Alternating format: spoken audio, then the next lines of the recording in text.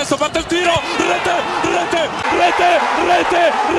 un gol straordinario.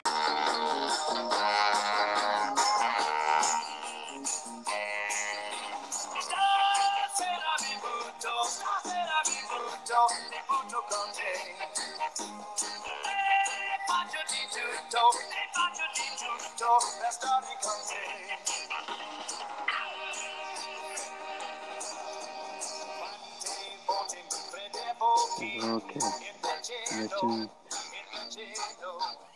And welcome to Red to This Way. I'm your host, Paulo Mangoni.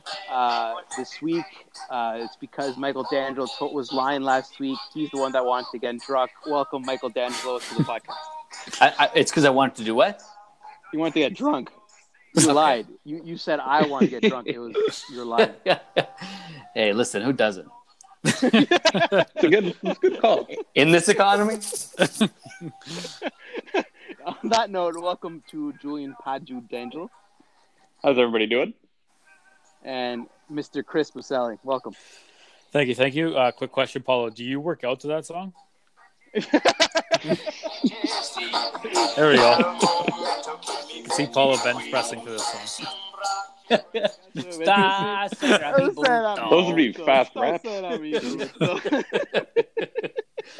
Can we talk about how it sounds like, in like, I feel like on Rye, this happens a lot. Like there's some game show, whatever, and the guy has a very anglicized Italian accent. And that's exactly what this Rocky, what's his name, Paulo? Rocky Roberts?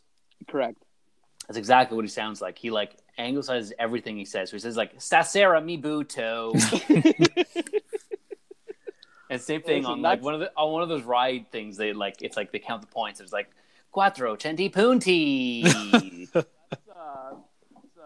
Ballando con le Stelle. Yes. They do that on purpose, though. Yeah, because they're fucking clucks. Yeah, but when we go there, that's exactly what we sound like. That's true. So it's to make fun of us. Exactly. Okay, so on that tangent, let's get back to our topic. So Serie A week 23. It started off on the Friday. The first game was Fiorentina Spezia. Fiorentina won 3-0 with goals from Vlahovic, Castrovilli, and Eseric. So it was Fiorentina's first win in their last four Serie A games. And Spezia picked up their first loss after 2 straight wins. So the next game on the Saturday, very important game actually, a relegation 6-pointer. Cagliari lost 1-0 to Torino due to a goal from Bremer in the 76th minute. So it was Torino's first win since January 3rd. First win in 7 games and first win for Davide Nicola as Torino manager. So it's the third straight loss for Cagliari and the third straight goalless game for Cagliari. Cagliari's winless streak goes up to 16 games, and it cost Eusebio Di Francesco's job on Monday. Hold on, wait. I have something. Wait. No.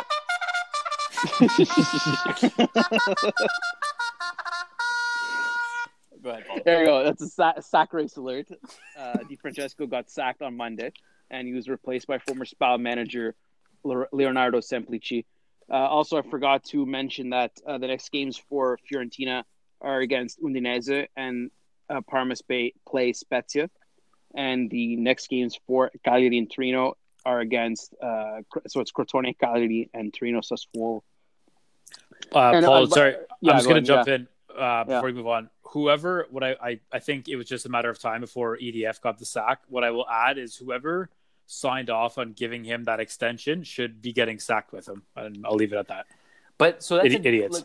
But that's it. What was the point of it? I understand if it's he's saying, "Oh, well, I'm not performing because I don't have the confidence of my club or whatever." But it's such a strange turn of events. To re-up him and then just literally weeks later.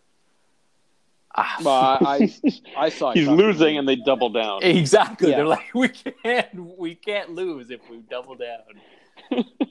It's like the opposite. Like on The Simpsons. I'll take another Simpsons reference when he's like, when Homer gets 21, he's like, hit me. It's exactly what it is.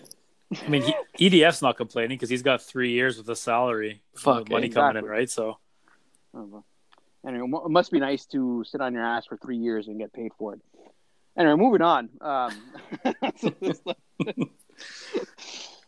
So Lazio beat Sampdoria 1-0 due to a goal from Luis Alberto.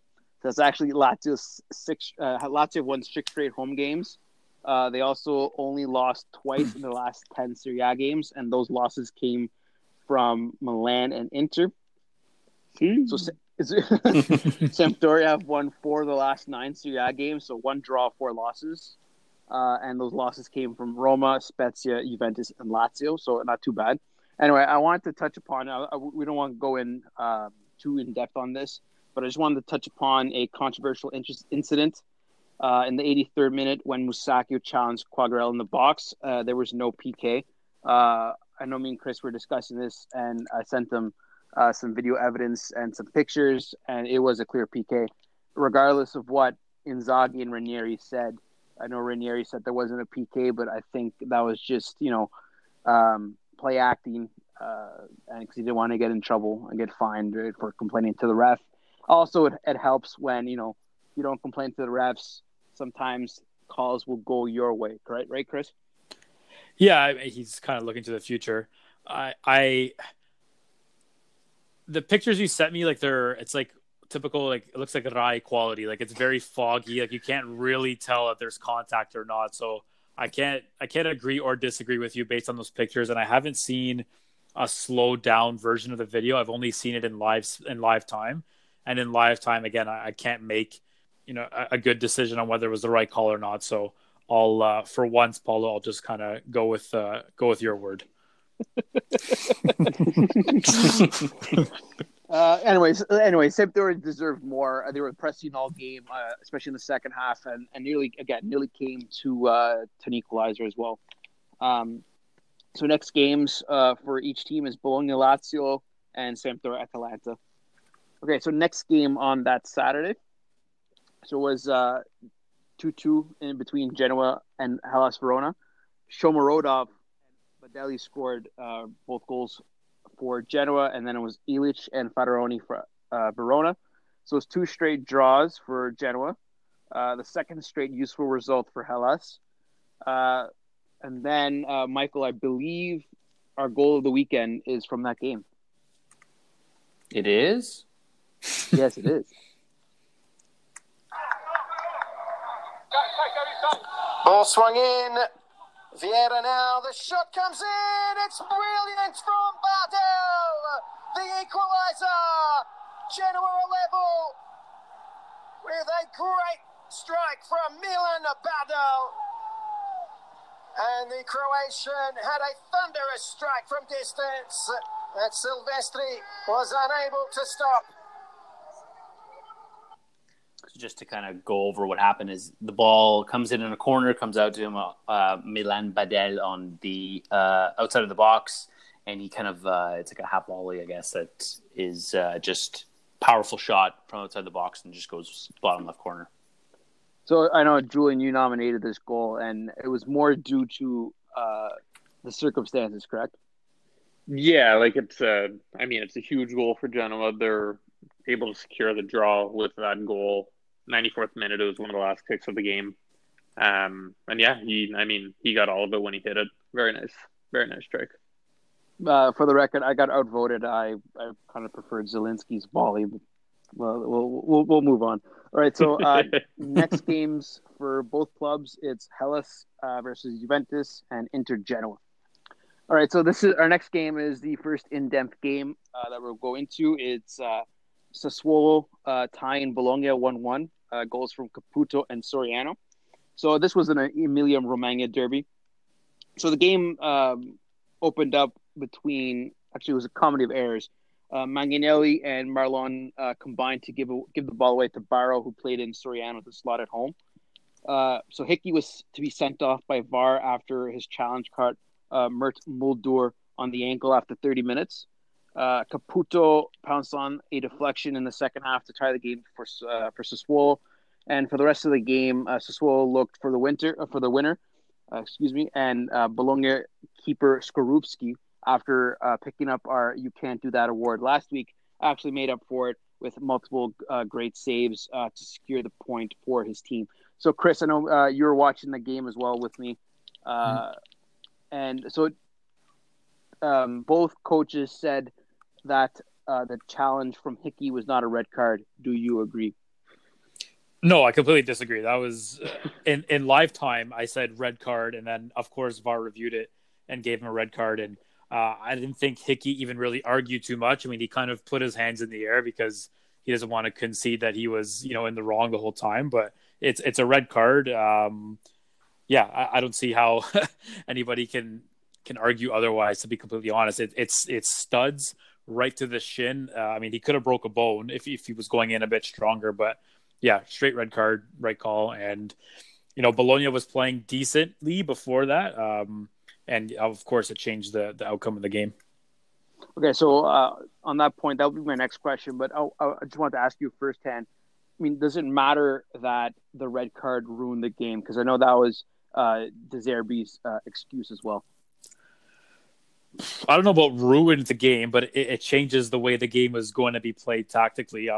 Obviously, now down a man, Mihailovic has to change everything around, and Sassuolo now has extra space in the pitch they weren't expecting. But especially when you're playing down a man for, I think it was like 65 minutes from when Hickey. Minutes. Yeah, so that's a long time to play down a man and just stay focused defensively. So I don't think it's an excuse for De Zerbi per se, but Hickey is 18 or 19 years old, so he'll learn from that, and hopefully not too many more reds for him in his career. Okay, so again, like you said just before, you mentioned Bologna weren't playing too badly.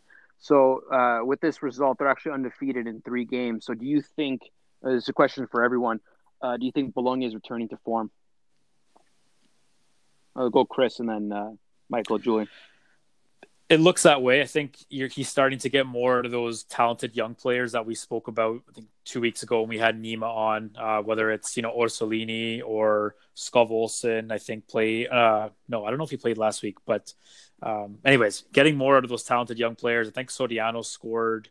Was it last week he scored, or was it in this? Yeah, last week I think he scored in this game. This week. It was this game, yeah. So yeah.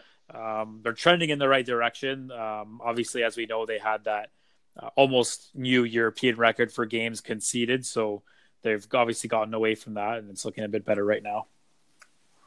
Michael? Yeah, it's always nice to go after Chris because he kind of nails everything right away.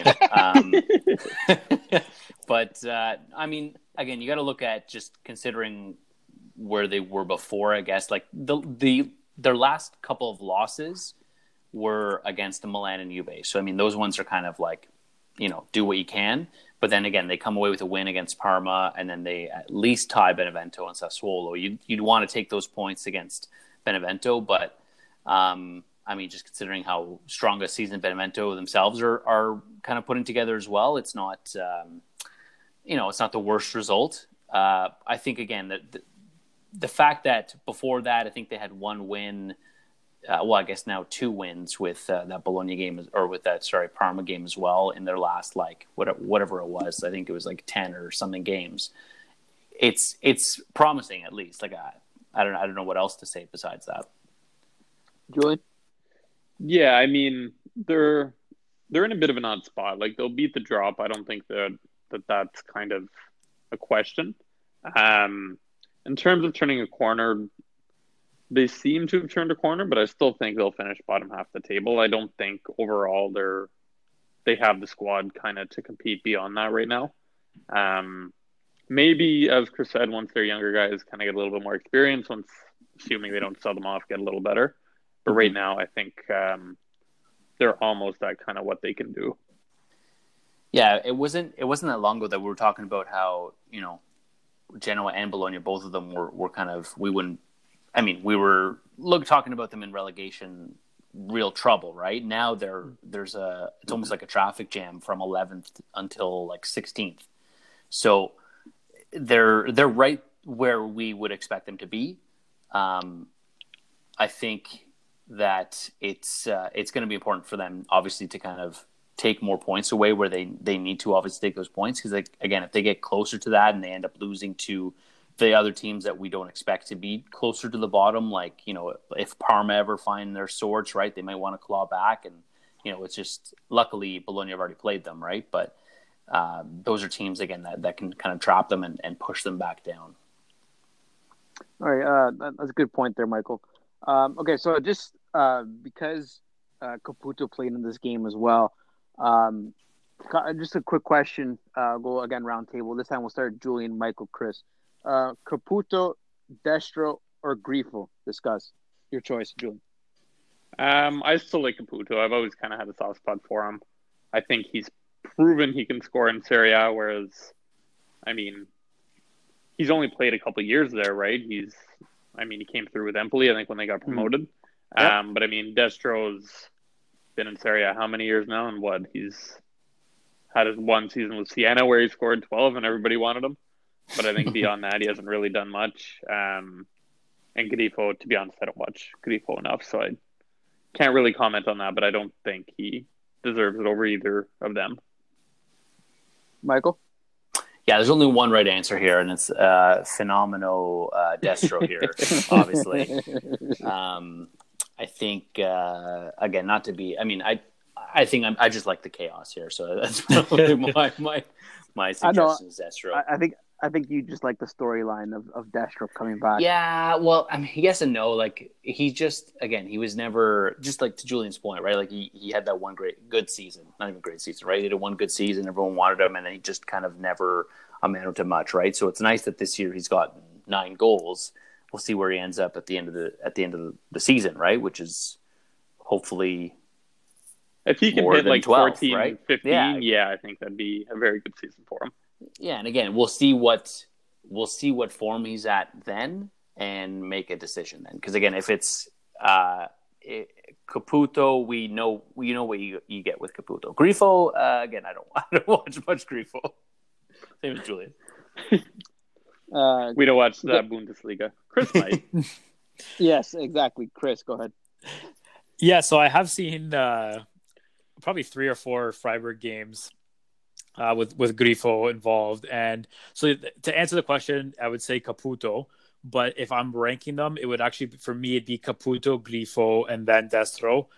Mainly because Grifo can do more than one thing. And by thing, I mean he can play more than one position. Caputo is, but he's a traditional, center forward, number 9. Same with Destro, and not more than that. Grifo can play as a winger. He could play as an attacking midfielder, or he could play as a striker.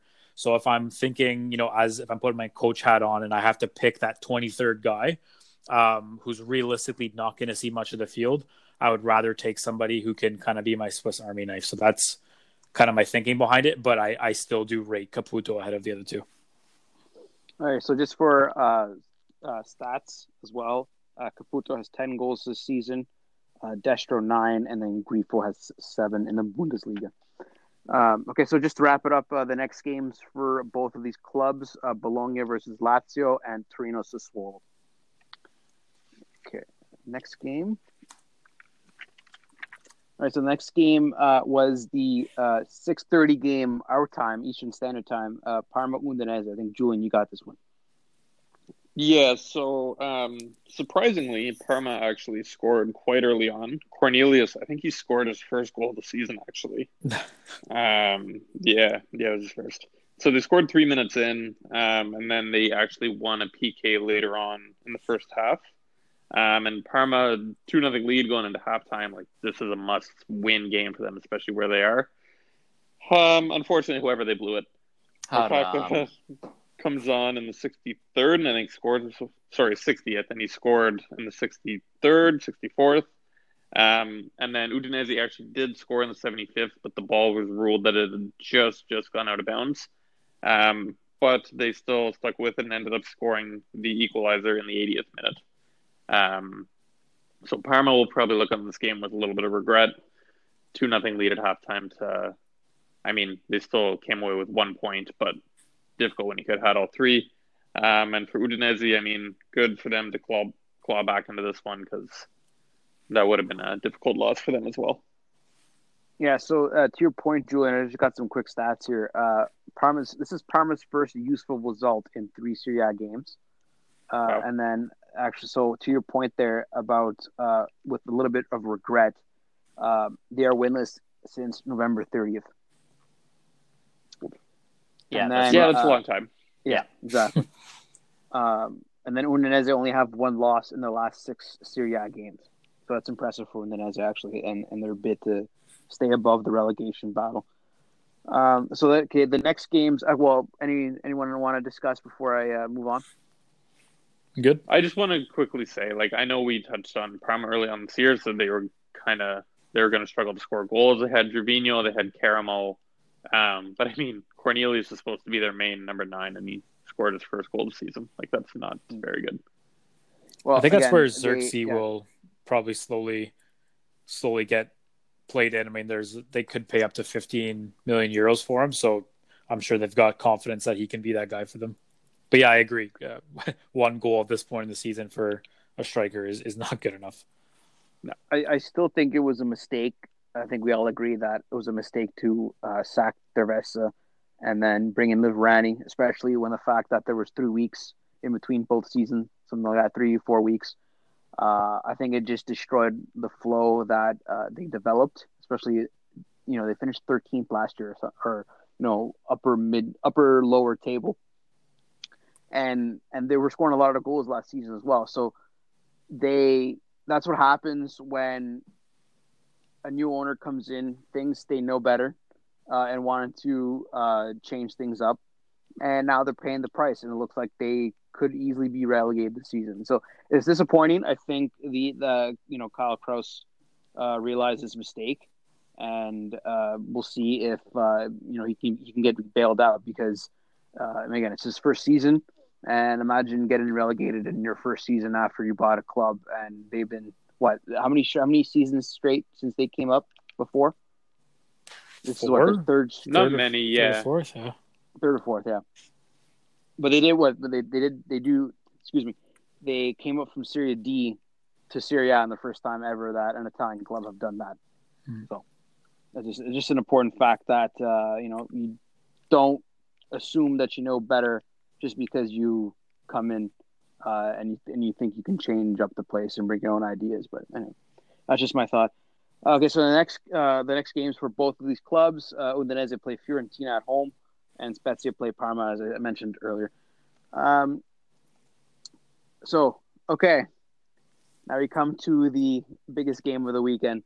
Sorry, guys, I gotta go. Yeah, exactly.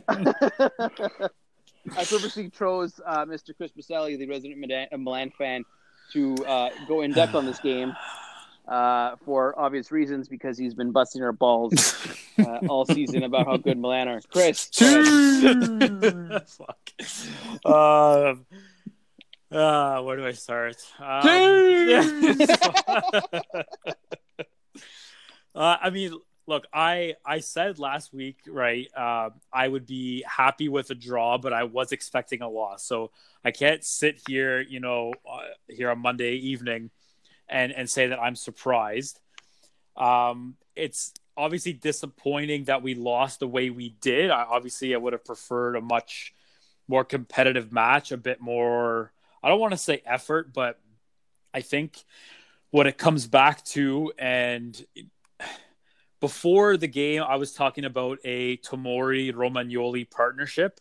I'm not on the, sell Romagnoli bandwagon like a lot of Milan Twitter is, but I am on the Kjaer-Tomori partnership bandwagon. I think a few things need to change with Milan, and Romagnoli got exposed by Inter. Now, to defend Romagnoli, and I don't want to spend too much time doing this because he doesn't deserve it, but most center backs do look foolish against Lukaku. I think everybody needs to remember that. Like, nobody's going to go up against Lukaku and have the game of their life. He's too talented. He's obviously physically gifted, but he's got much more than that in his toolbox, as we saw with that nice cross. So Romagnoli got exposed. I think Pioli needs to change something there, and he needs to change something else, whether it's with the shape or with personnel. I can go on and on, but yeah, Milan, they got slapped. They lost, like I predicted. All that being said, though, I think after games like this, where we got dominated the way we did, everybody's overreacting. At the end of the day, we are only 4 points back, and I realize we're in Europe, Inter isn't, but 4 points this point in the season with 16 games left or 17 games left, whatever it is, there's a lot of football left to be played. So I don't think anybody needs to hit the panic button yet. Don't, sack Pioli. Don't do anything ridiculous. But yeah, Milan got what they deserved. All credit to Inter. Conte had a full week to prepare, and he took advantage of it. I mean, it was a tactical masterclass from him. All right, Julian, the Inter perspective. I mean, it was a fantastic start, and I actually will kind of defend Romagnoli a little bit on that first goal. Yes, he got torched. Chiara made a great play to kind of recover and keep that play alive, and then Lautaro was just completely lost between Chiara and I think it was Calabria at the back post. Now, Romagnoli also should have pressured Lukaku. Nobody pressured him. But I was a little bit worried, though. Milan did start to come on. I think they actually were the better team from like the 30th minute till about the 55th or so, kind of when Inter scored their second goal. And I mean, Handanovic, for once this season, he actually saved Inter. If Ibra scores on that header, that's a completely different game. So I will say after Inter scored the second goal, that kind of defeated Milan. You could see after that there was no kind of coming back. But yeah, I think it was still a good win from Inter. They were the better team overall. And I would like to mention that second goal. I would have also nominated for goal of the week because that was just the pure Conte ball. Team goal started with Handanovic. But yeah, good win. 4-point lead now. So Inter also has a game to fuck up if they do. Yeah. Michael, the Juventus perspective. Well, I have one main point here. So Chris mentioned that he's not sure how many center backs wouldn't get torched by Lukaku. I just think that there's definitely one that didn't get torched by Lukaku this year because I don't see a goal for Lukaku against Juventus, and I think that means that Bonucci is the one who can hold from Lukaku, apparently. Sorry, I gotta jump in there. We did get absolutely destroyed against Inter 2-0 in the first game of the season against Inter. Yes, but Vidal and Barella scored. Still, that doesn't mean Lukaku was ineffective that game. The game that you should be pointing to is... That's semantics, Paul. That's it. The game you should be pointing to is the Coppa Italia games where both De Ligt and Demiral... those games, though, Lukaku only played one of them. And still, I guess matter. It was... Yeah, I guess it ended It was the 0-0 game. 0-0, right? Yeah. Yeah, in any case... It's not Bonucci, it's De Ligt and Demiral, but go ahead. Yeah, no, I'll gracefully accept that because that's what I would prefer anyways. But I think, again, just what we need to take from this is Milan Merda fucking finally. They're eating dirt like we all want them to. Now it's just, and I think Chris can agree with this, that now it's just Inter's turn to eat dirt. So let's see who's next. Again, they'll probably listen. Don't confuse yourselves and think that this was not Inter's Scudetto to lose, because 100% it is. As soon as they were out of Europe, and even out of Coppa Italia, which was just happened, this was always going to be their season to lose. And if they didn't win, that's it's like you would never hear the end of it, and they should just be fired into the sun. So at this point, again, they have that 4-point lead on Milan. They could screw it up if they lose more than one game, obviously, and Milan wins it. And if Juve win their game in hand, that's 5 points for them. So I'll take that 5 points over the 7 points that Milan had for the first half of the season. And knowing Inter, we all know Inter. I mean, I'm talking probably Guarin Inter, which is banter era.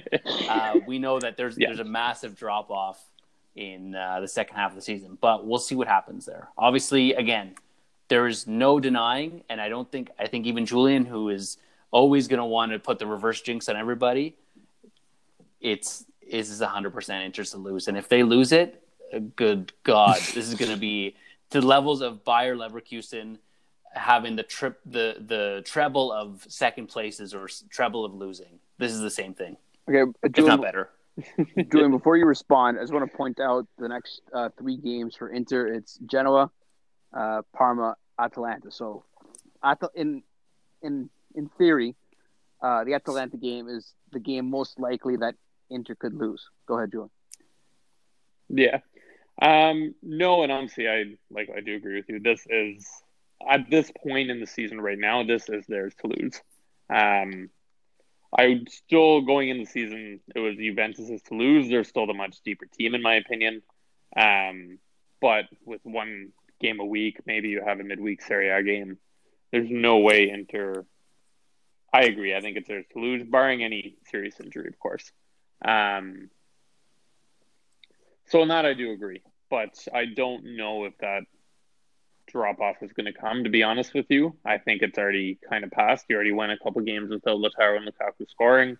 And touching on that, actually, they are 11 goals away combined from breaking the Serie A record for combined goals with a striker. So I think they're also going to look pretty good doing that. Yeah. Okay.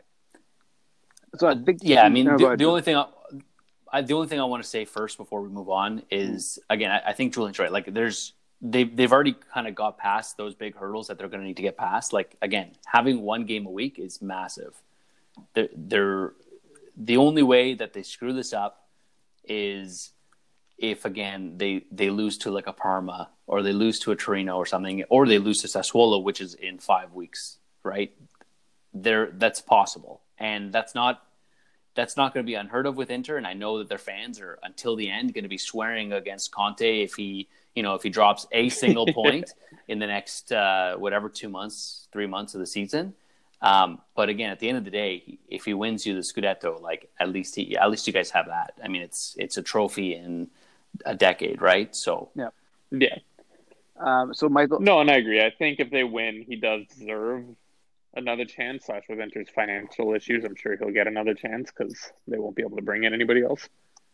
But hey, we'll see. There's still a lot of soccer to be played. Or he could do like Costanza and leave on a high note. We'll see. Michael, so to your point, actually, the game against Parma is in midweek. There you go. So I think it's March the 2nd, if I'm not mistaken. The 4th. 4th. There you go. Okay, so we were talking about Romagnoli. So, and the reason why I bring this up again is because Roberto Mancini was in the stands for this game. If I believe I'm correct. So most likely he was looking at Bastoni as well. So let's go, Michael, because you're the neutral fan in this debate.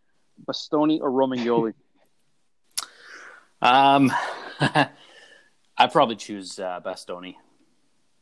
I think he's that's my choice, Bastoni. I would choose Bastoni as well because he just seems to be more competent than Romagnoli. Okay, so we'll go Milan fan just to rub it in. Chris, go ahead. I mean, yeah, I think 6 or 8 weeks ago, you know what my answer was, but I would have to turn on our captain and say Bastoni based on recent performances anyways. Julian? I mean, I don't really think you need to ask. Obviously, I'd choose Bastoni any day of the week. So, I don't know if you guys recall when we did the teams. Remember, we did the international break with Sabrina. We did. We picked our teams, right? Yes. Yes, and you all laughing at me that I chose Bastoni. Yes. So look who's laughing now. Hey, I had Bastoni as well. You? Yeah. Well, someone was laughing at me. I think it was Chris. Probably. All right. So, okay. So before we just move on, the next games for both clubs here: Roma play Milan at the Olimpico, and as I said earlier, Inter play Genoa. Okay, Michael. Atalanta faced Napoli, and I chose you for this game because you predicted Napoli would win.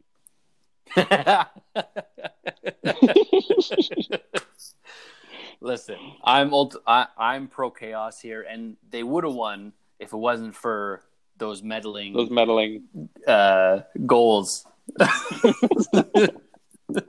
So in the first half, the curse of Padju looks like it's Papu, I guess, but now it's the curse of Padju. Julian seems to have carried on, and Gasperini gets sent off, I think like 25 minutes in, because he's complaining that they should have had a penalty.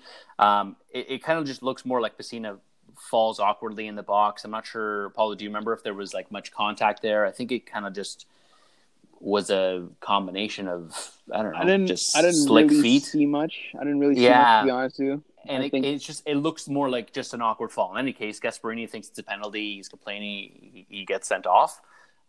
So again, Julian wins that battle with Gasparini. Yeah. And then after that, after he gets sent off, it seems like Atalanta find their form. Second half, Zapata scores in the 52nd, but Napoli tie it in the 58th with Zielinski.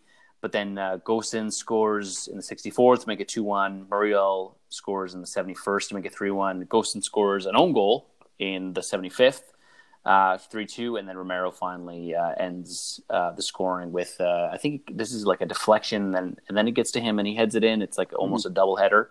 Romero 79th minute makes it 4-2. And that's the final score. Atalanta win. Again, they start to show why. We'll talk about Europe in a little bit, but we'll start to talk about why they seem to be on the up and up and why they might be contending for a lot more than they appear to be leading on with their position in the table. So there you go. So to your point, Michael, Atalanta are undefeated in 5 games in all competitions since losing to Lazio. And again, remember that week I said, you guys were all like, saying that Atalanta are on the downfall, curse of Papu Gomez, etc., etc. I know David Amwell likes to say the Ewing curse, and I was the only one that calling for calm, saying that don't worry, this is a little blip on the in the road, which is honestly really confounding, I should say, because typically you're the one who is calling for radical change, all this stuff, radical change, etc. So it's hey, you know what? Credit where credit's due, Paulo. You had a level head there. Fuck that. Okay, so and also it's probably due to the fact that Atlanta scored 11 goals in their last 5 games in all competition. Honestly, I felt quite bad for Napoli. They finished the game with 10 men, not because they got anyone sent off. It was because of injury. Mm-hmm. Osimhen suffered a concussion, and he was forced to leave the field on a stretcher. And they literally had no more first-team players to bring on as a replacement. I'm pretty sure Gattuso had a sub to use and didn't use it because I guess the game was already done and he didn't want to bring on a youth team player. And it can't come in a worse time for Napoli. 1 win in the last 5 games in all competition. And I mean, now we'll talk about Europe, but then you have to go play Granada again, down 2-0.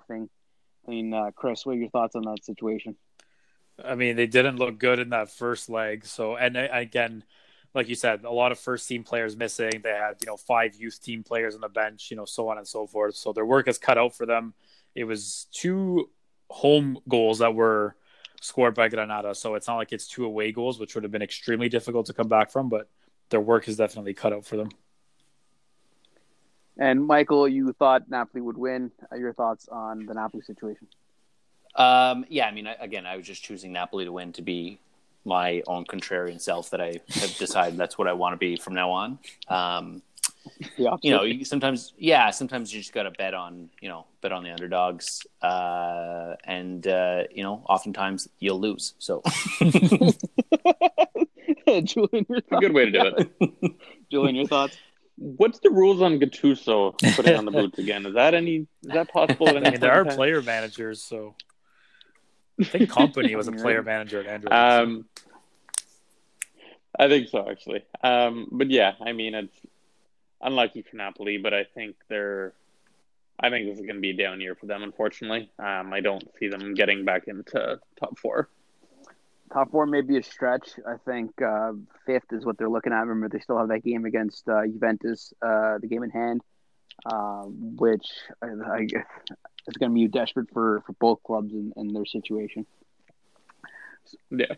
Okay, so the next games for both these clubs, it's as I said earlier, it's Samp, Atalanta, Napoli, Benevento.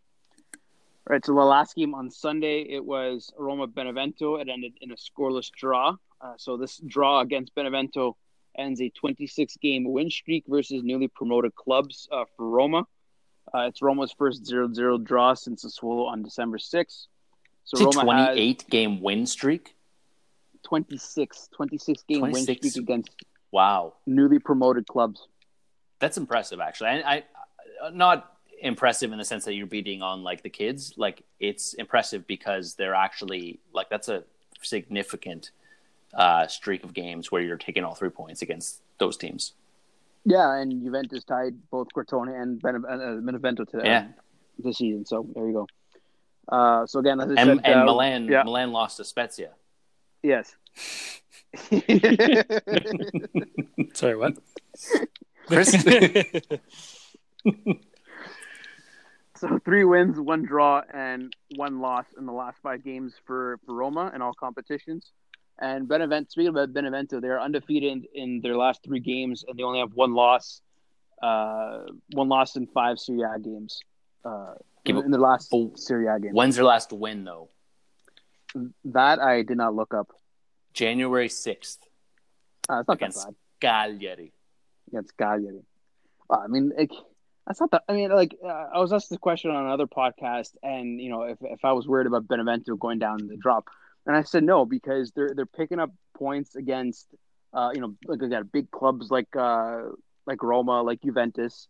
They did get blown out against Inter because Inter played purely counterattack soccer, and good on them. They've destroyed them. What was it? 4-1, 5-1, 5-2. What was it? Which game? Benevento. 5-2, and I mean one of Benevento's goals was a Handanovic blunder. There you go. But they still scored 2 goals against Inter, so it's good on them. Yeah. And they're drawing teams like Sampdoria, so they're still picking up points. So I have no problems in saying that Benevento will most likely stay up this season. Okay, so let's move on to the Monday game. Just quickly. Juventus won. Juventus finally beat Crotone. It's a great achievement. Exactly. Yeah. Congrats. Thank so you. Ronaldo scored a double, and then McKennie rounded off the score on the 66th minute. So Juventus break a 2-game losing streak in all competitions. First time since January 10th in the 3-1 win against Sassuolo that they score more than 3 goals in a Serie A game. Fagioli made his first Serie A appearance, and Crotone have conceded 55 goals in Serie A this season, and they've only scored 1 goal in their last 4 Serie A games. Rough. Just quick thoughts. Yeah, I could. Yeah. Julian, I kind of want to bring this up just quickly before we go to break. You mentioned Di Carmine. I was bringing up this is a very interesting topic that you brought up. Yeah, like they brought him in. I think it's just a loan from Verona, but I don't understand why. Like, I think we can all agree Di Carmine is not somebody who's going to save you from the drop. So I just don't see, like, the guy, he's never been that prolific of a goal scorer. I think, and because they brought him in, they've now benched their main striker, Simi, who had 20 goals for them last year in Serie B. So it doesn't really make any sense to me. Even this year, Simi has 7 goals. Wow. And now you've started playing Di Carmine. I think I checked. He has 300 minutes in the past 4 games, and they've scored 1 goal in the past 4 games. Yeah. I don't know. It doesn't make sense to me. I actually didn't realize that Simi has 7 goals this season. That's pretty impressive. Mm-hmm. Okay, so was it games? I think I said Crotone are playing Cagliari, and Juventus are playing Hellas Verona. Chris, you have our Who Am I don't know for this week. Michael? Who am I? I don't know. All right, so what we're going to do just before we head off to break is this will be the one for all of you listeners. So again, reminder, once you have a listen to this, message us on Twitter if you think you know who it is.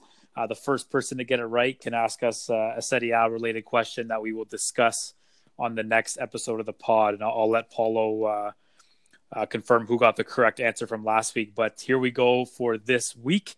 So hint number 1. This player has been managed by Andrea Mandorlini. Okay, so that was hint number 1. Hint number 2. With the same club, this player has played in Lega Pro, Serie B, and Serie A. And then hint number 3.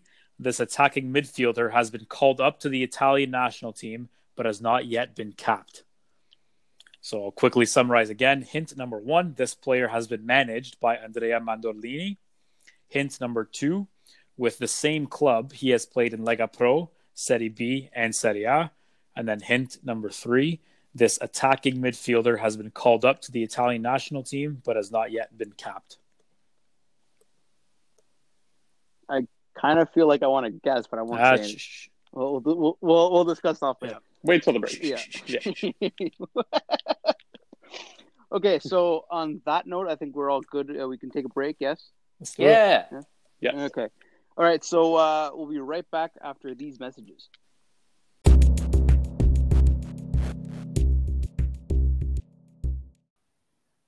Rated This Way is brought to you by Babbo's Cucina Italiana, located in the heart of Manotick. A family-owned and operated Italian restaurant, the perfect spot for a romantic dinner for two or for groups to celebrate special events. For more information, visit babboscucina.ca.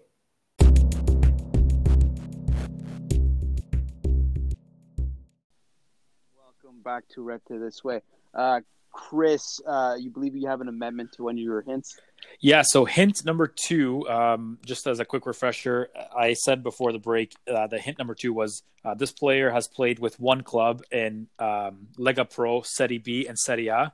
That's incorrect, so a bit of false information there, false advertising. The correct hint is that this player has played with the same club in Serie B and Serie A only, so not Lega Pro. So same But club. they have played in Lega Pro. Yes. Correct? But this player with this one club exclusively has played in Serie B and Serie A with them. So that's just a little amendment to our who am I? I don't know. And that leads perfectly into our winner, for announcing our winner from last week. The winner was Nima, friend of the show. And his topic of discussion, which I truly appreciated, by the way, is that we rank Baggio, Totti, and Del Piero. We rank them? I thought, yes, we rank them. Like, who's the best, 1, 2, 3, and we give our own opinion.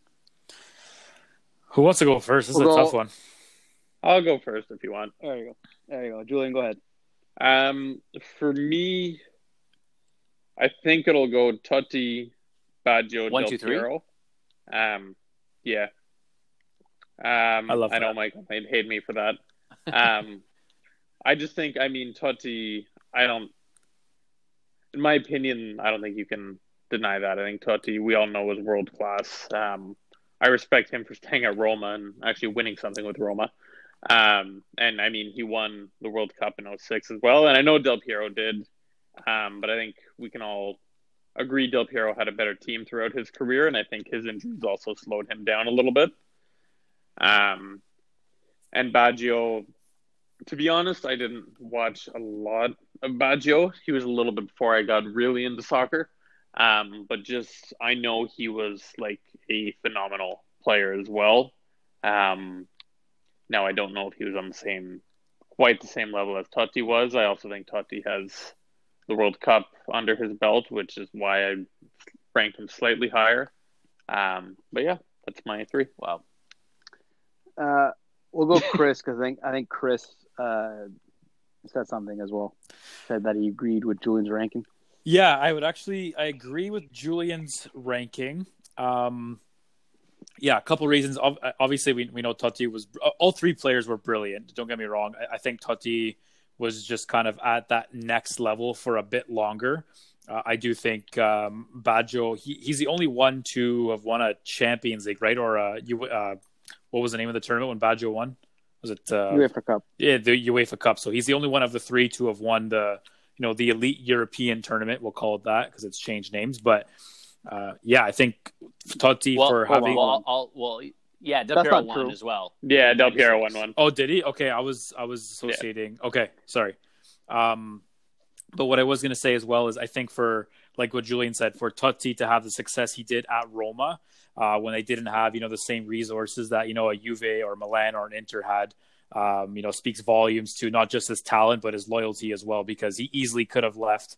And I'm sure we've all read it. He could have gone to, a Madrid or a Barca, I'm sure, and he could have won many more, league titles and probably played in, a handful of other Champions League semifinals and finals. So I would rank it same as Julian. Totti 1, Baggio 2, Del Piero 3. And again, no knock on any one of them, but that's how I would go. Michael? Yeah, I mean, I'm there's definitely going to be some bias coming out in this, but you know what? I've decided that I'm trying to limit that as much as I can. So I'm actually going to have, although he is my favorite player, I'm also going to have Del Piero at 3. I have Totti 2 and Baggio 1, though. I think that's where you guys are putting Totti, I think is a little bit, don't get me wrong, obviously he's great, but you can't, when Baggio was Baggio, there was no stopping Baggio. He's the only one on this list to have won a Ballon d'Or. Okay? There's no denying his skill. And I mean, if it wasn't for his knees fucking up, this guy could have done a lot more than he did, and he did a lot. He almost single-handedly won a World Cup, whereas the other two obviously won, but again, just because they had such a great team that had underperformed for a decade before. And again, Del Piero is my all-time favorite player, but I think he just, again, a little bit to your points, he gets a little outclassed by Totti because, again, Totti was dragging all of his other teams along with him. But again, I can say that with if Del Piero had done what Baggio did, because Baggio obviously had the supporting cast around him too, then I probably have him above Totti as well. But yeah, I mean, I have Baggio 1, Totti 2, Del Piero 3. Okay, so I'm not gonna allow I'm gonna allow my bias to interfere on this one. Okay. You're gonna have Baggio 3? Yes. So I'll get the ranking out of the way, and I'll explain my reasoning. Del Piero 1, Totti 2, Baggio 3. So, Michael, I understand why you put Baggio number 1, and it's also the reasoning that someone who grew up watching World Cup 1990 would also give that same type of reasoning as well. That's fine. You grew up watching that. I'm talking, in that era. You grew up watching Baggio scoring that mazy run from midfield against Czechoslovakia, et cetera, et cetera. You grew up watching, Juventus fans grew up watching Baggio winning the UEFA Cup when that team was utter shit in the early 90s. And I completely understand that. But you look at what Del Piero was able to do in terms of with that Juventus team, because remember, he came in just as Baggio was being pushed out to, I believe, Milan. Del Piero won the Champions League first time since the 80s. He won a handful of Serie A trophies. He essentially was one of the only players to have won everything that he possibly could win in Europe and throughout the world. So on that note, that's Del Piero. And also, again, Del Piero is the reason why I started following soccer as well. I see this player who kept scoring fantastic goals, not the mazy runs that you would see Baggio doing, but they were more, I guess the way Del Piero put it was Baggio was Raphael and he was, Pinturicchio there. Yeah, that's it. Topo Gigio? Totti number 2, again, for the reasons that you all mentioned, carried Roma, could have left, managed to win a Scudetto with Roma and a couple of Coppa Italias, one of the highest Serie A goal scorer in history, World Cup winner, again, and plus scored scored one of the nicest goals that we've all ever seen. Baggio number 3 was that his knees, as Michael said, took a beating. Missed the penalty shot. I understand before people come tweeting at me that Baresi also missed. Yes, I get it. Baresi also missed, but he was the last one, and that's the image that we're all ingrained in is him, holding his head in disappointment, etc. And just again, we all grew up in an area where our players that we looked up to, that we thought were the best, were Del Piero and Totti, and that's for me. That's the reason why I have Del Piero 1, Totti 2, Baggio 3. Yeah. I just, again, don't get me wrong. I understand what you're saying, and I agree with. Again, Del Piero is the reason why I love Juventus as well, right? I just don't think you can discredit Baggio's skill. And Totti's, I guess, also skill, but Totti is technically. That's a good point, because I don't even know that I can put. I can't say that there's such a big gap between Totti and Del Piero. I just think that, again, Totti did everything that he did by himself for most of the part. I would say, like, he had what did he have? He had. He had Baggio. Yeah, he had Cassano Peralta too. for a couple seasons. Yeah. And he had Freddie today, I think, right? Yeah. Rodrigo. Rodrigo today. Sorry, Rodrigo. So I mean, Freddie. Again, they're a lot closer. I just think, again, Baggio is the clear number 1 for me, but I can understand, Paulo, why you're saying what you're saying. Yeah, I think probably you want to move on to. I think why it's a good question too, though, is because depending on which generation you're a part of, or when you started really watching Serie A, that's probably going to influence your answer. Obviously, along with who do you support, a la Paulo's answer. But no, it was a good question for sure. And I wonder again what people who have seen and who were able to kind of enjoy all 3 players would say. And that's kind of that's why I think that it's probably mine is the right answer. But of course, and I already said that. Like, it depends. If you grew up watching, like I said, if you grew up in Italy watching the '90 World Cup, of course you're going to say Roberto Baggio. I mean, he's the one that, again, scored that mazy run from midfield, nearly beat Ireland. Was it Ireland in the 1990 World Cup? I can't remember now. My history. I think it was Couldn't beat tell you, Paulo. Ireland. That was where I was born. Yeah. Beat Ireland in the 94 World Cup. Essentially dragged them through that group stage in 94. But for me was, again, the separating factor between these 3 players, or 2 of them to the 1, is the fact that 2 of them won a World Cup. Yeah.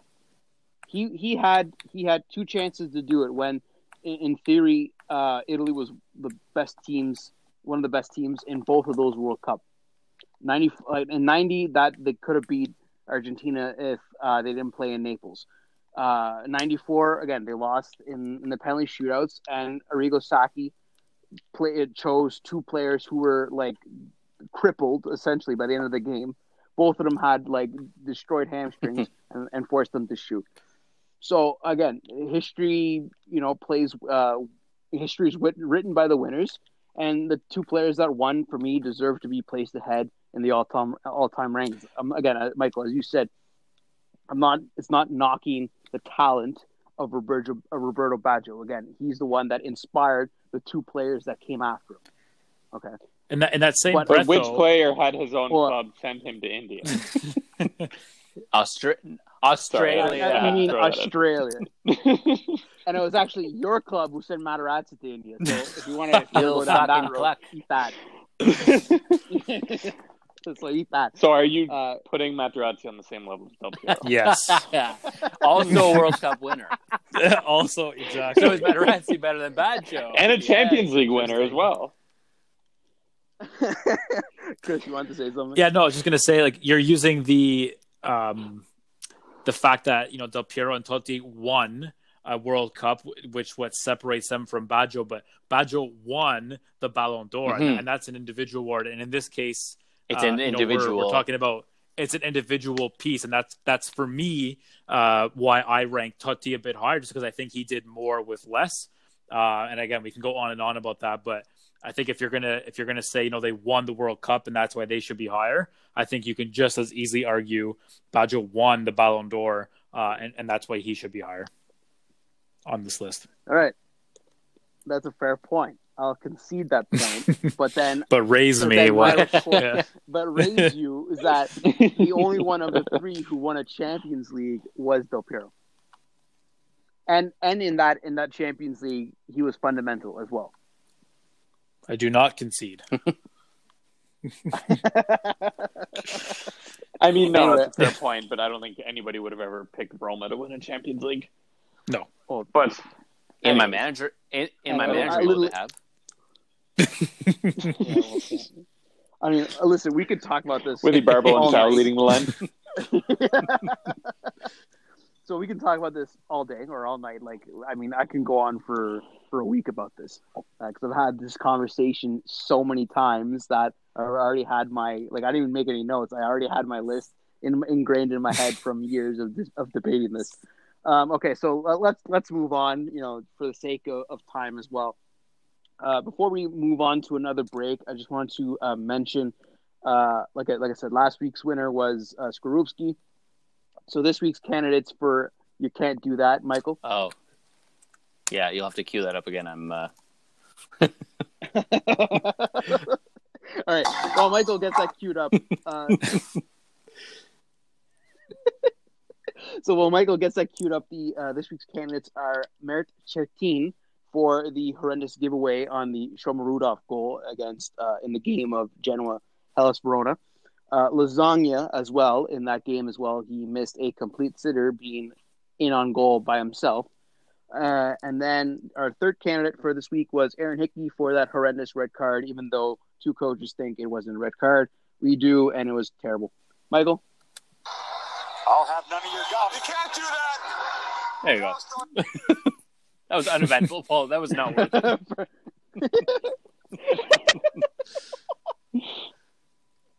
On that hilarious note, we'll be right back.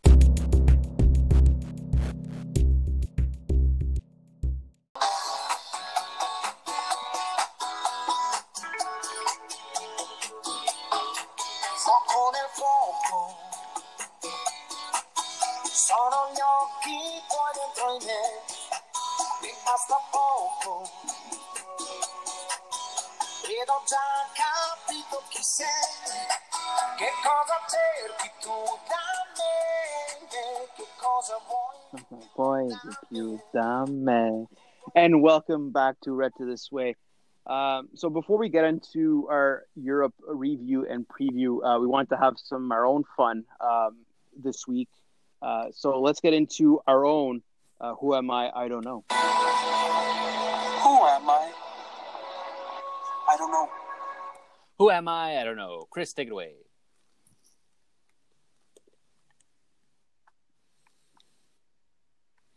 A little bit. All right, so hopefully I can stifle you guys a bit more. I think last week was a layup for you guys, was it not? What? Yeah, so this week I'm just giving you one hint. No, I'm kidding. You're going to get 3 hints. You'll get 3 hints. So I'll jump right into it. So hint number 1. This Italian has played for 3 different Serie A clubs and also played 2 seasons in Serie B. Okay. Hint number 2. At the Serie A level, this player has never scored more than 7 goals in a season. Hint number 3. This player has over 100 caps with 2 different Serie A clubs and only 15 caps with the Italian national team. All right, so I'll review. Going back to hint number 1. This Italian has played for 3 different Serie A clubs, including 2 seasons in Serie B. At the Serie A level, this player has never scored more than 7 goals in a season. Hint number 3. This player has over 100 caps with 2 different Serie A clubs. So we know And only 15 caps that with the it couldn't Italian be an Inter national Milan team. player because they my stat the B, right? Exactly. Paulo, what do you think? And so again, 15 don't forget that we can ask a question of our own, or we can have Chris's secret question or secret hint, which again, perhaps. For your bonus question, yeah, or bonus hint, yeah. Perfect. Yeah. Okay, so 15, Exactly 15 it. caps. Couldn't have said Played it better with myself. 3 Serie A clubs.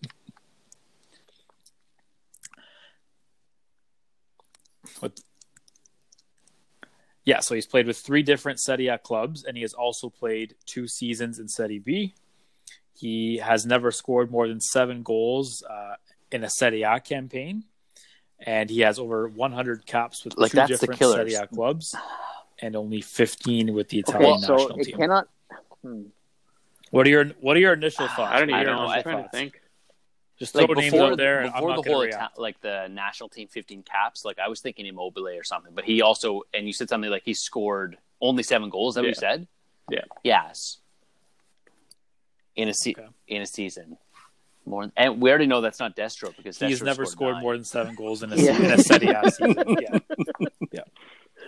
Okay, so it could be a midfielder. Yeah, that's what I'm thinking. Yeah. Narrow it down to midfielder. Who's played multiple? So, okay, what guys? Do we have another hint that we want to ask Chris, or do we want to give him to give us his? Sometimes maybe good.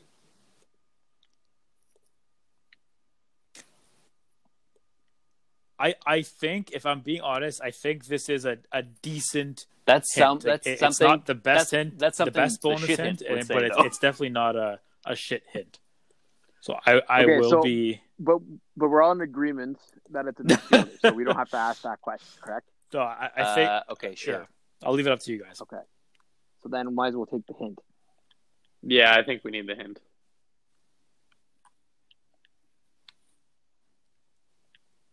All right.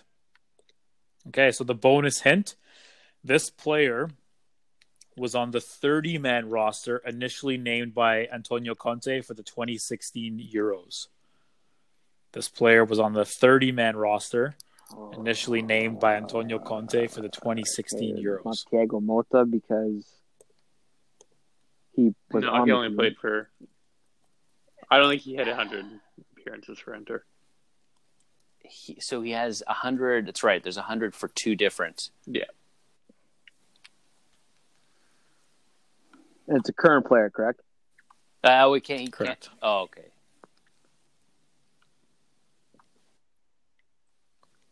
Yeah. No, I'll answer. If ever I'm doing a Okay. retired player, I'll tell you, or an So icon. a current Serie A player. Oh fuck. You know what? Maybe we should take a break and then talk about this.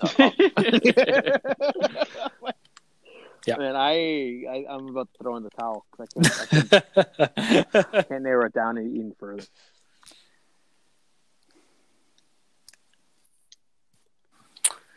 I'm really trying to think here, but I have no idea.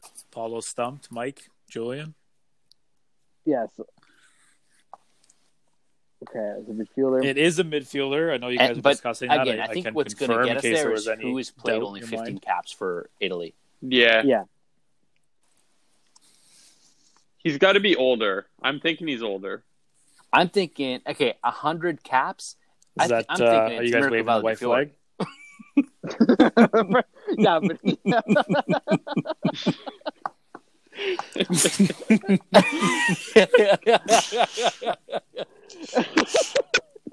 I hope he doesn't have 15 caps for Italy. Jesus. Okay.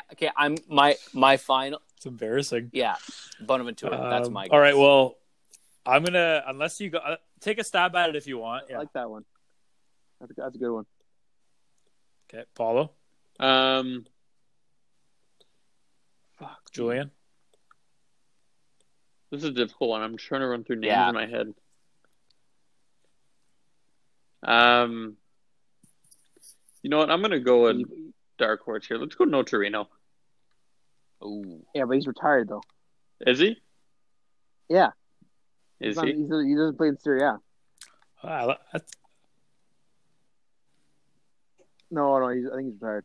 Oh, I thought he was still playing. I didn't think he was still in Serie A. Yeah, he did. I thought he was maybe still kicking it. Okay. Michael, Oh, right. He went to MLS Damn it! for briefly, anyways. Yeah. What? Yeah. Wow. All right. So obviously it's not Nocerino. yeah, because he played for Michael, Atalanta. you are correct. Yeah. Jack Bonaventura. So he has over 100 caps with Atalanta and Milan, and then Man, that- he I was pulled that linked out of to my ass. Conte's initial roster, but Hondo didn't make it. And he only has 15 No idea. caps. Good I know, call. but when you said it, I'm like that sounds. Yeah, you did. That sounds reasonable. That sounds plausible. Yeah. Good call. Mm-hmm. Well done. So yeah, that's it for you guys. And then again, everyone, I think it was before our first break, we listed our other Who Am I Don't Know. So again, feel free to rewind and go have a listen. And Wow. And if with you that, know who it is, let us know, and you can go ahead, Michael. ask us that No, Serie A just question simple for Jack. our next Very episode. happy. Yeah, exactly. Yeah. and he's actually not having a bad season with Fiorentina. I think he's one of the better players at Fiorentina so far this season. Okay, yeah. All right. So on that note, let's move on I'd agree with to that. our Europe review and preview. Okay, let's start with the lone Champions League game for an Italian squad last week, and that was Juventus at Porto. Anyway, I'll start it off because I again remember Michael, you hosted last week and you asked me, what was wrong, and I said I had a bad feeling, and I was proven right again. And I said, well, of course I had to. Like I said, I warned. I said, Pumping his own why are you tires. starting Bentancur and Rabiot in 2 straight games? Why are you starting Chiellini in 2 straight games? Look what happened. Bentancur shut the bed with the first, literally one of the first passes of the game, gifted Porto a cheap goal. Listen, that was a very nice assist.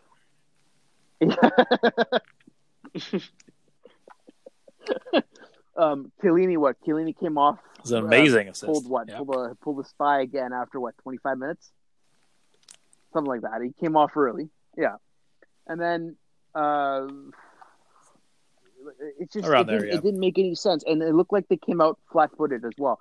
Like, of course, you could see conceded in the first 2 minutes of the game, but it's just like that. They thought it was going to be a cakewalk. And Michael, again, you mentioned last week that Juventus played down to whoever their opponent is in Champions League, or play up. It doesn't matter. It depends who they get drawn against.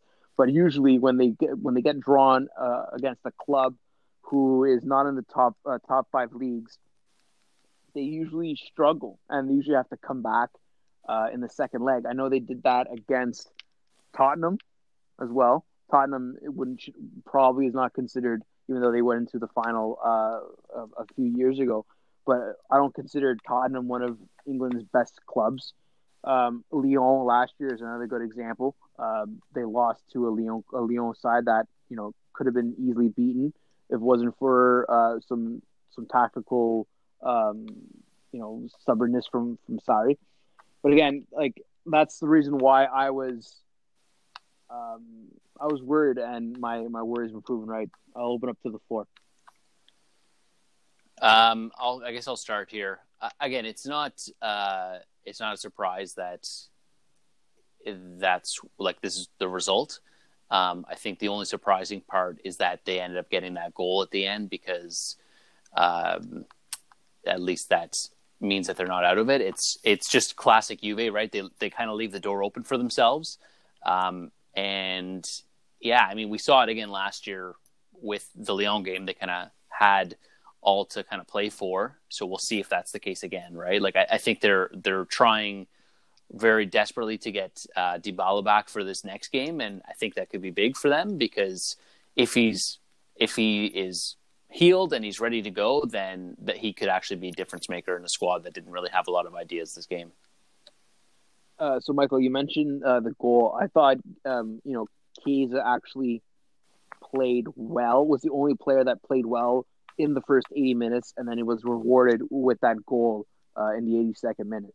So I mean, I think Chiesa. I kept saying this. I've been saying this for the past 4 or 5 weeks that Chiesa has been Juventus' most consistent performer all season. And you know what's funny though, that everyone, including members of this podcast, Milan fans, Milan as in the city, not just Chris, we're kind of shitting on Chiesa, right? And I mean, again, not without fair criticism in terms of, he sometimes may be good, sometimes may be shit. It just turns out that what he needed was, again, a better team around him, and he's found quality in the starts that he's had with Juve. He's been able to show why he was worth the money he was worth. It's turned out to be not such a shitty deal because people thought, a lot of people thought that it was overpayment. A lot of people thought that he was going to just kind of, be a plug, and he ends up being, again, one of their best forwards.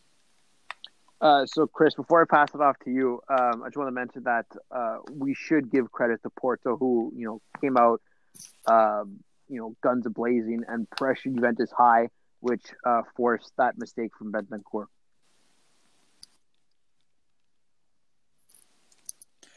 Yeah, they did, and my guess is, they probably had a game plan set in place on how to attack Juve if Bentancur were starting, because they're probably going to be familiar with, where he likes to pick up the ball and how he picks up the ball, and they exploited that. I do place a bit of the blame on Chesney, but yeah, no, credit to them for exploiting that. And, Bentancur got harassed all game, and I think that's, the template for any other team that's playing Juve this year, and Bentancur starting, because he obviously can't handle that pressure and his decision making is shit. So if he starts again in the second leg, I hope he does, because Juve merda. But that's how they'll you know go. What and, though?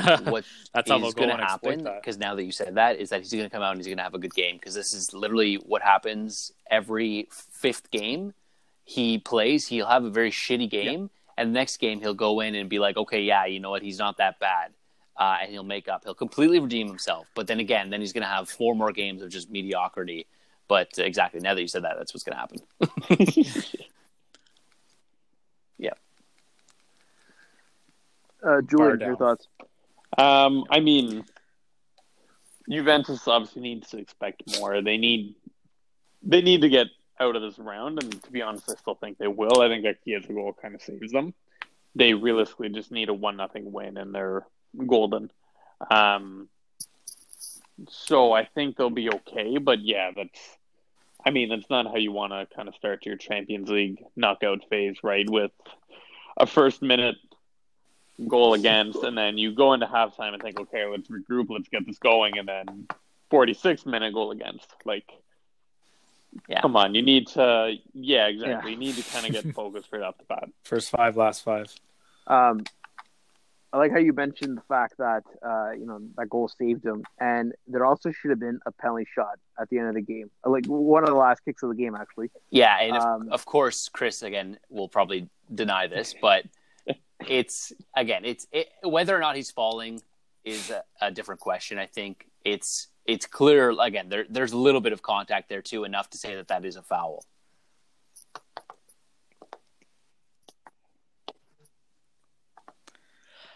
I just think it's just hard for me to call the foul when a player is already going to ground. Now, whether he's embellishes or not, that's a different conversation. But I just find it hard to argue in favor of a player who's already falling, and then the contact comes in, and then obviously he flops. So was there contact? Yes, but again, I have to take into context what was he doing before, that contact came in. So, because the defender, does kind of run through him per se. He obviously wasn't expecting that cut back from Ronaldo, which was quite nice, but he was slipping. So I don't know how the rule book reads in that situation. I'm going to assume it reads that him already falling negates that reminds calling me of that a pen, but shot I don't know for certain. Against Sampdoria, I'm pretty sure that's what it was.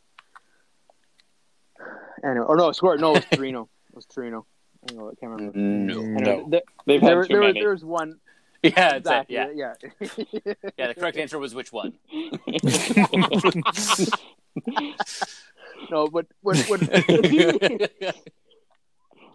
really annoyed me is that instead of going to look at VAR to kind of put it to rest, no, the ref just called the game, and on that okay, yeah, Chris, As a I blind think fan, you had I love that. Yeah. That's amazing. you But, had hey- your turn to talk. Now it's my turn. Well, Yes.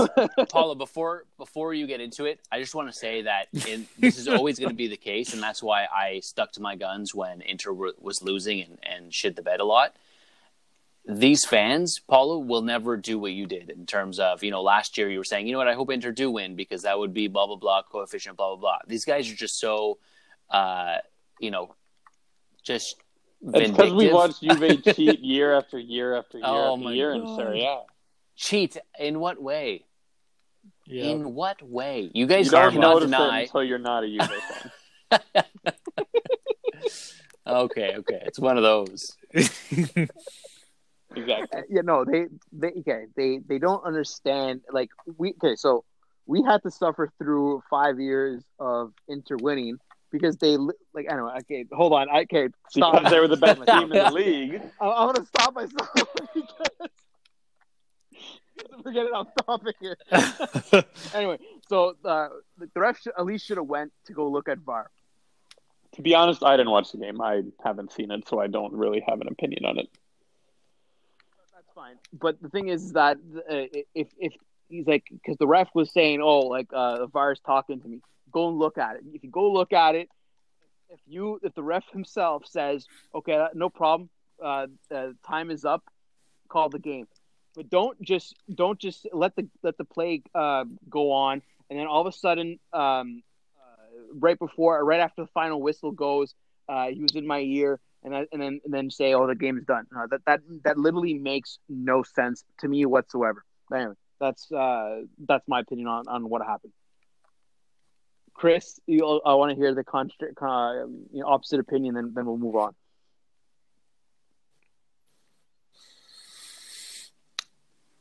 I mean, the only thing I would add, and again, I think we've talked about this before when we discussed, VAR controversies is, and again, I don't know what the rule is or how it gets applied here with regards to, Ronaldo already falling before the contact, but I'm sure there's a certain, rule or law of the game that addresses that. And so if the guys in the VAR booth look at it and they can determine it's okay, this, meets this law or this rule, then there is no reason for the ref to go and look at it. I'm assuming it's black and white for them according to the laws of the game.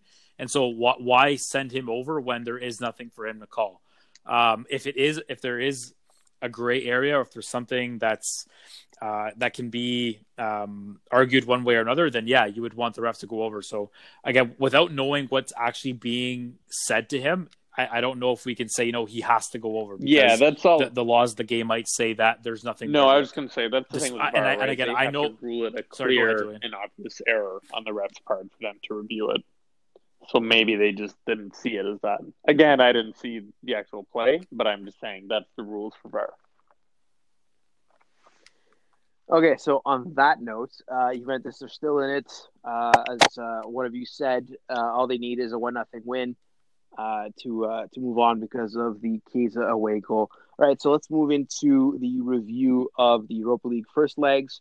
We'll start with the Milan fan, just because he's our favorite target this week, who tied Red Star 2-2.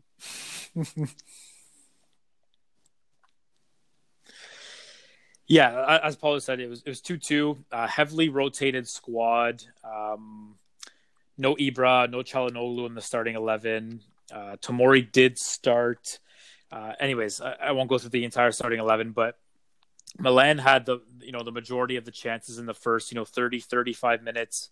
They were rewarded, we'll call it, with an own goal in the 42nd to make it 1-0. They did make it 2-1 through a Teo Hernandez PK in the 61st, and they just kind of switched off. Last play of the game, essentially 93rd. Red Star ties it to make it 2-2, which was unfortunate because going home with a 2-1 lead would have been nice. But that being said, 2 away goals. Pioli, and I don't blame him. There was a heavily rotated squad because he was trying to save guys for the derby against Inter on the weekend. I think this for the second leg, he essentially just play your best 11, go out, take care of business at home, and move on to the round of 16. So, yes, the result is disappointing and it's frustrating because they didn't play well at times. But you look at the bigger picture, rotated squad. A bit unlucky with not finishing some of their chances. I'm not worried going into the second leg. So what, bigger fish to fry, I Resident guess, if you're Milan Milan. neglected to say is that Red Star was Turbo. 10 men. Yeah.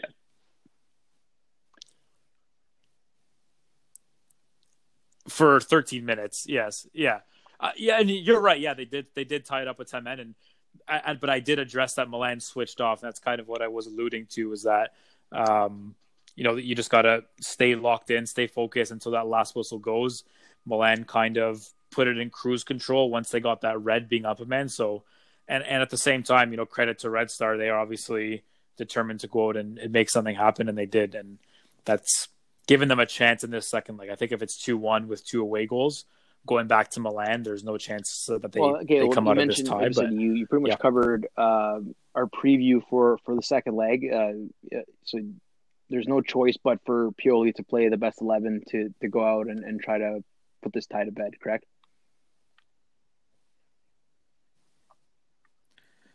Yeah, and I talked about this when we were reviewing the Milan-Inter game, but I think this is the time where play Kjaer and Tomori.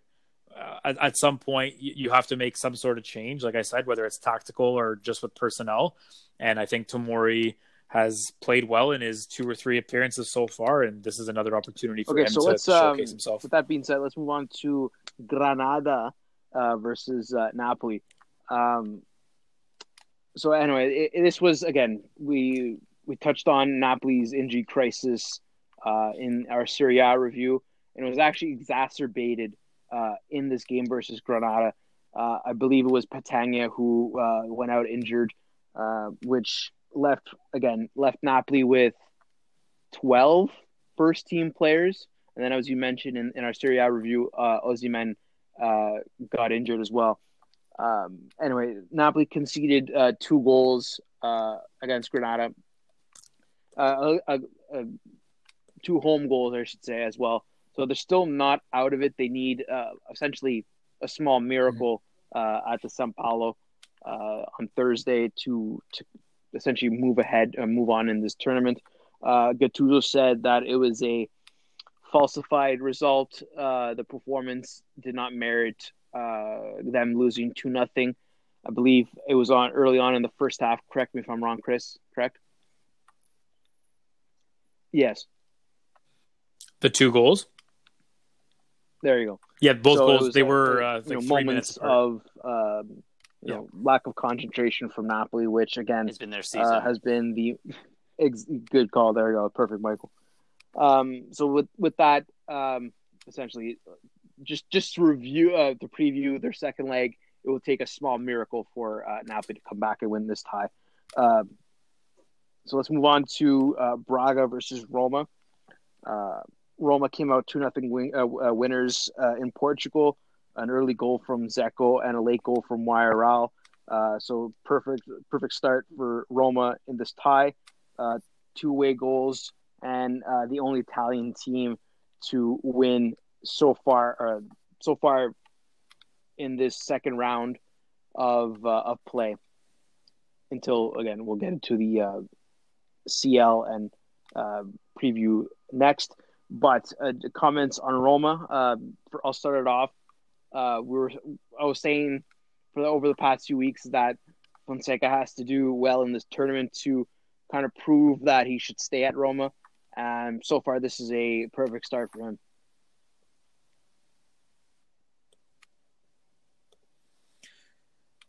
Yeah, I'll go quickly. It wasn't a rotated squad, which I thought Fonseca was going to do because he had essentially rotated the squad for every Europa League game. So I guess that kind of shows the respect he had for Braga going out and playing the lineup he did. I wouldn't say it was Roma's best 11, but pretty close to it.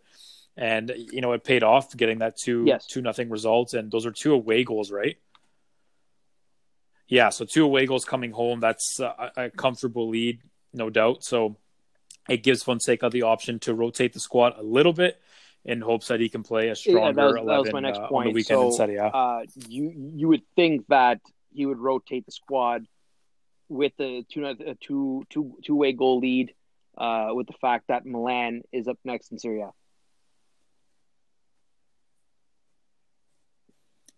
Yeah, rotate it to a certain extent. I mean, you can't go and play your, players 12 through 23, whatever the case is. You do still have to put out some, a respectable lineup because, Braga is not a pushover, but a 2-0 lead with 2 away goals is definitely my next nice to have. For everyone is at this point, we'll see later on this week, is Roma, let's say, the most favored Italian team in this tournament? We'll start with Julian this time. That's a good question. No, I'd say. I still think Milan are they're the better team overall. I think Napoli, with their injury woes right now, if Napoli had a full squad, I think they'd be the number 1 team for Italian teams. But with their current injury worries, I don't think we can kind of put them there. But comparing Roma and Milan, I know Milan's kind of in a downturn of form right now. I still think they have the better squad overall, though.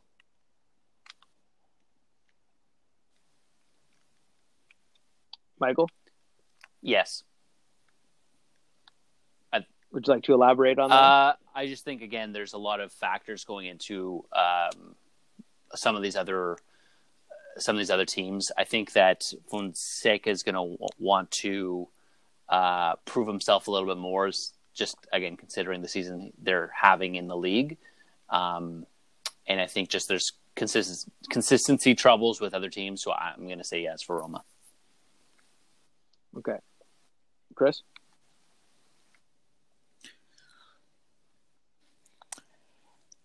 I think Napoli's the most dangerous. So if they can pull off, like you said, this small miracle and get out of this round, I can see them, or I would hope anyways, that they can kind of rally around this tournament and push on and do some damage. But realistically, they just don't have it in them right now to beat Granada by 3 goals or more in this in that second leg. So Roma's probably the favorite right now. I think Milan will obviously be occupied with trying to keep pace with Inter, and that will, force Pioli to play a bit of rotated squad with the Europa League matches. Based on the scores right now, I say Roma is obviously favored to move on into the round of 16 because this is currently the round of 32. Again, I feel bad for Napoli, as I mentioned early on this episode. I mean, if they had Mertens healthy, I think the season would be so much different for Napoli right now. They wouldn't be, struggling for points. Gattuso wouldn't be on the hot seat, and I think Napoli would be comfortably beating Granada right now. But anyway, that's not the case. So I think Milan, if they do get a favorable draw, I kind of agree with Julian as well that they could go further in as well. But I do agree with Michael more because I think Fonseca has something to prove about staying at Roma, as I mentioned earlier. All right, so with that, we conclude our Europa League review preview, and let's move on to this week's Champions League first leg, a game that I'm actually looking forward to. Because, Michael, you mentioned Inter and how I wanted Inter to win last season. I'm not sure if this is the case with Lazio. Paulo, I don't think any of us are surprised with that. I have...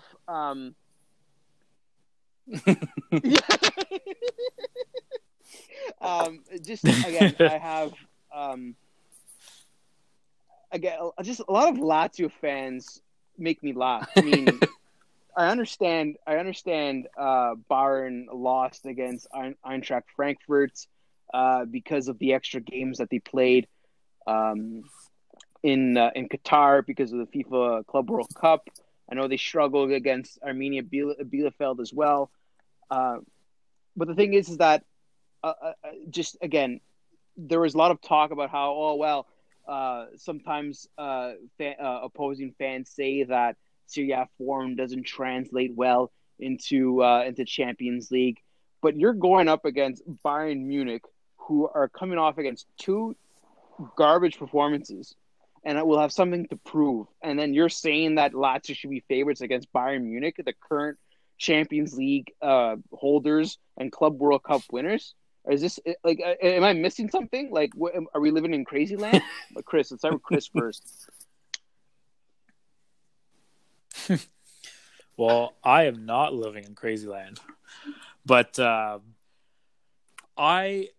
don't think you can say Lazio are the favorites. But when this draw initially came through, you would have said, like, joke for Bayern. Bayern's going through. Lazio just show up for those two legs and give Bayern a good run. But I think given Lazio's current form, and you mentioned, Paulo, the Eintracht Frankfurt game and the Arminia Bielefeld game, I watched both of those games because as we've mentioned, I watch quite a bit of Bundesliga when I'm not watching Serie A, and Bayern did not look good in those games. And yes, I understand the Club World Cup was mixed in there, and I think Thomas Mueller's out injured or COVID, whatever the case is, but they didn't look like the team that was essentially unstoppable, from April and on last year, where it didn't matter who they were playing, they were going to run through them.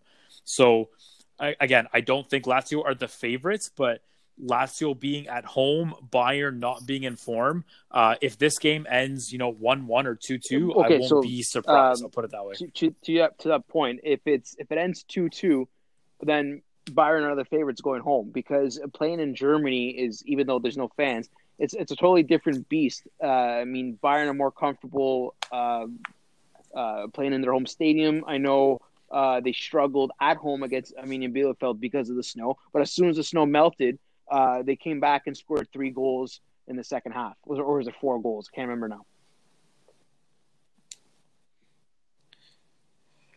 Yeah, I don't remember, and you're right. Yeah, once they cleared the snow, the game changed. But regardless, I think Lazio have an opportunity to take a point. There's maybe no points three here. if things go their way in this game. I understand that. I'm just saying for it to be competitive, because when the draw was made, I don't think anybody would have given Lazio a chance to have a sniff in the first leg or the second leg. They would have been predicting, 2-0 or 3-1 losses in both legs. Whereas if, like I said, I don't think it's out of the it would be crazy for Lazio to come away with a draw. So, and again, I understand too that a draw in this leg bodes well for Bayern in the second leg, but again, given where both of these clubs were when the draw happened, okay, I we'll think give Lazio's Michael a made chance, and then Julian, then I'll round it Okay, off. yeah, because we're running low on time here, but I just want to say this is Lazio fans to Paulo. Be like I'm a clown. I amuse you. I make you laugh. I'm here to fucking amuse you.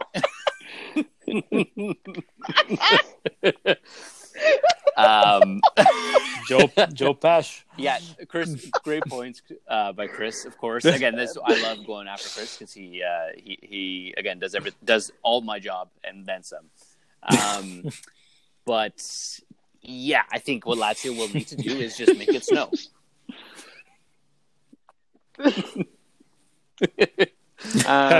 Julian, I mean, Lotito's on it. I don't know. I wouldn't count Lazio out. I think their starting 11 is strong enough. Obviously, depends kind of how tired they are. And I mean, they're the underdogs. They've got nothing to lose. Nobody's expecting anything out of them, which to me works in their favor.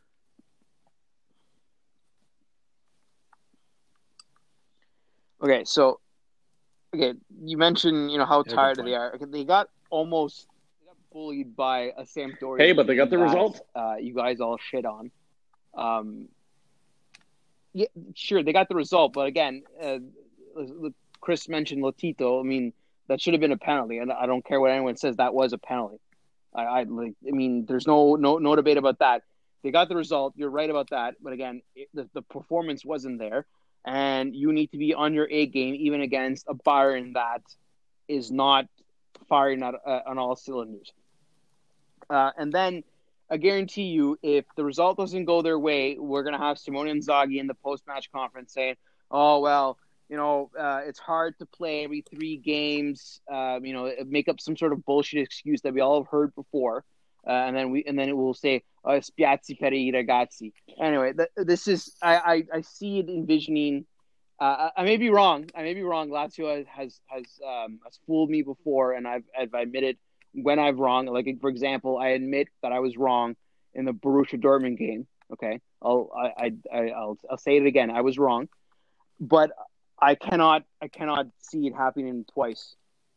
Paulo, I really hope they win, just because your reaction. We need like a reaction pod just for you. All right, so after Lazio, Wednesday there is Atalanta versus Real Madrid.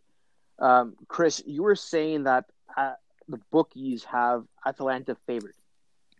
They do, which was I had to go and check on a couple of different sites before I believed the first one I saw, because I still don't really believe it, but I think it's amazing, and kudos to Atalanta to look at how far they've come. Again, reminder: Atalanta's budget is that of a mid-table championship side in England. So for them to be favorites against the Galacticos, I know they're not really the Galacticos right now, but that's what historically referred to as, is a credit to not just Gasperini but the whole club. So I feel like all 4 of us are going to be rooting for an Atalanta win in this one. But I think as long as they can keep it close and give themselves a fighting chance going into that second leg, then they have an opportunity, because we know Gasperini tactically is very flexible, and Atalanta are capable of pulling games, out of their culo when they have to. So it'll be a fun game to watch. Yeah, Michael, I want to get Julian first because he hates Gasperini, so I just want to get him to respond to what Chris said. I mean, as much as I dislike Gasperini, I think I hate Real Madrid more, so I'll be cheering for Atalanta in this one. I kind of like the underdog story, but nobody likes Real Madrid, so fuck them. That's a good point. Michael? Julian's just saying that because they kicked them out of the Champions League this year. I saw that one coming too. No, I'm excited about this. I think it's going to be, hopefully, again, this is a game where, we saw Atalanta make some really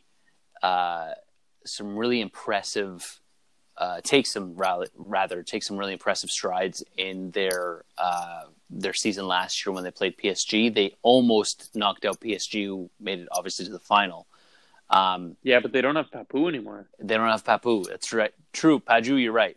But I think it's going to be quite interesting to see if they can, again, just muster up some form in Europe and just continue their it's not dominance, but it's definitely, they're taking their opportunities, and I'd like to see them take this opportunity as well, just to kind of showcase how having a offensive minded team dynamic in Serie A, or in Italian soccer rather, I guess specifically, can be successful in Europe. And I think that's what's been lacking in Europe from Italian sides up until now. That's a very good point, Michael. Also, just thinking about it, for me, it's an added benefit now that they don't have Papu Gomez there as a distraction. That's just my opinion. I think they're more concentrated on their play instead of team dynamics, or I should say team morale as well. And now that they seem to have recovered from the so-called Papu curse from 5 weeks ago. Hey, he's heart and soul of the team. Yeah, but that doesn't matter now. Like now it's an actual team instead of just one person. And I think that will come to Atalanta's benefit, in my opinion.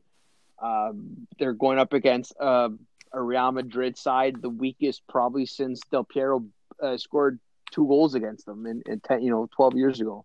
And it was 2008, I think it was. So I mean, this is, like I said, this is probably the Real Madrid team, the Real Madrid team there for the taking, and I do hope we do see an underdog story, and I do hope Atalanta do get the chance to face off against PSG and get their revenge because, as a friend of the show, Giancarlo pointed out to me, PSG are in third in their own league as well.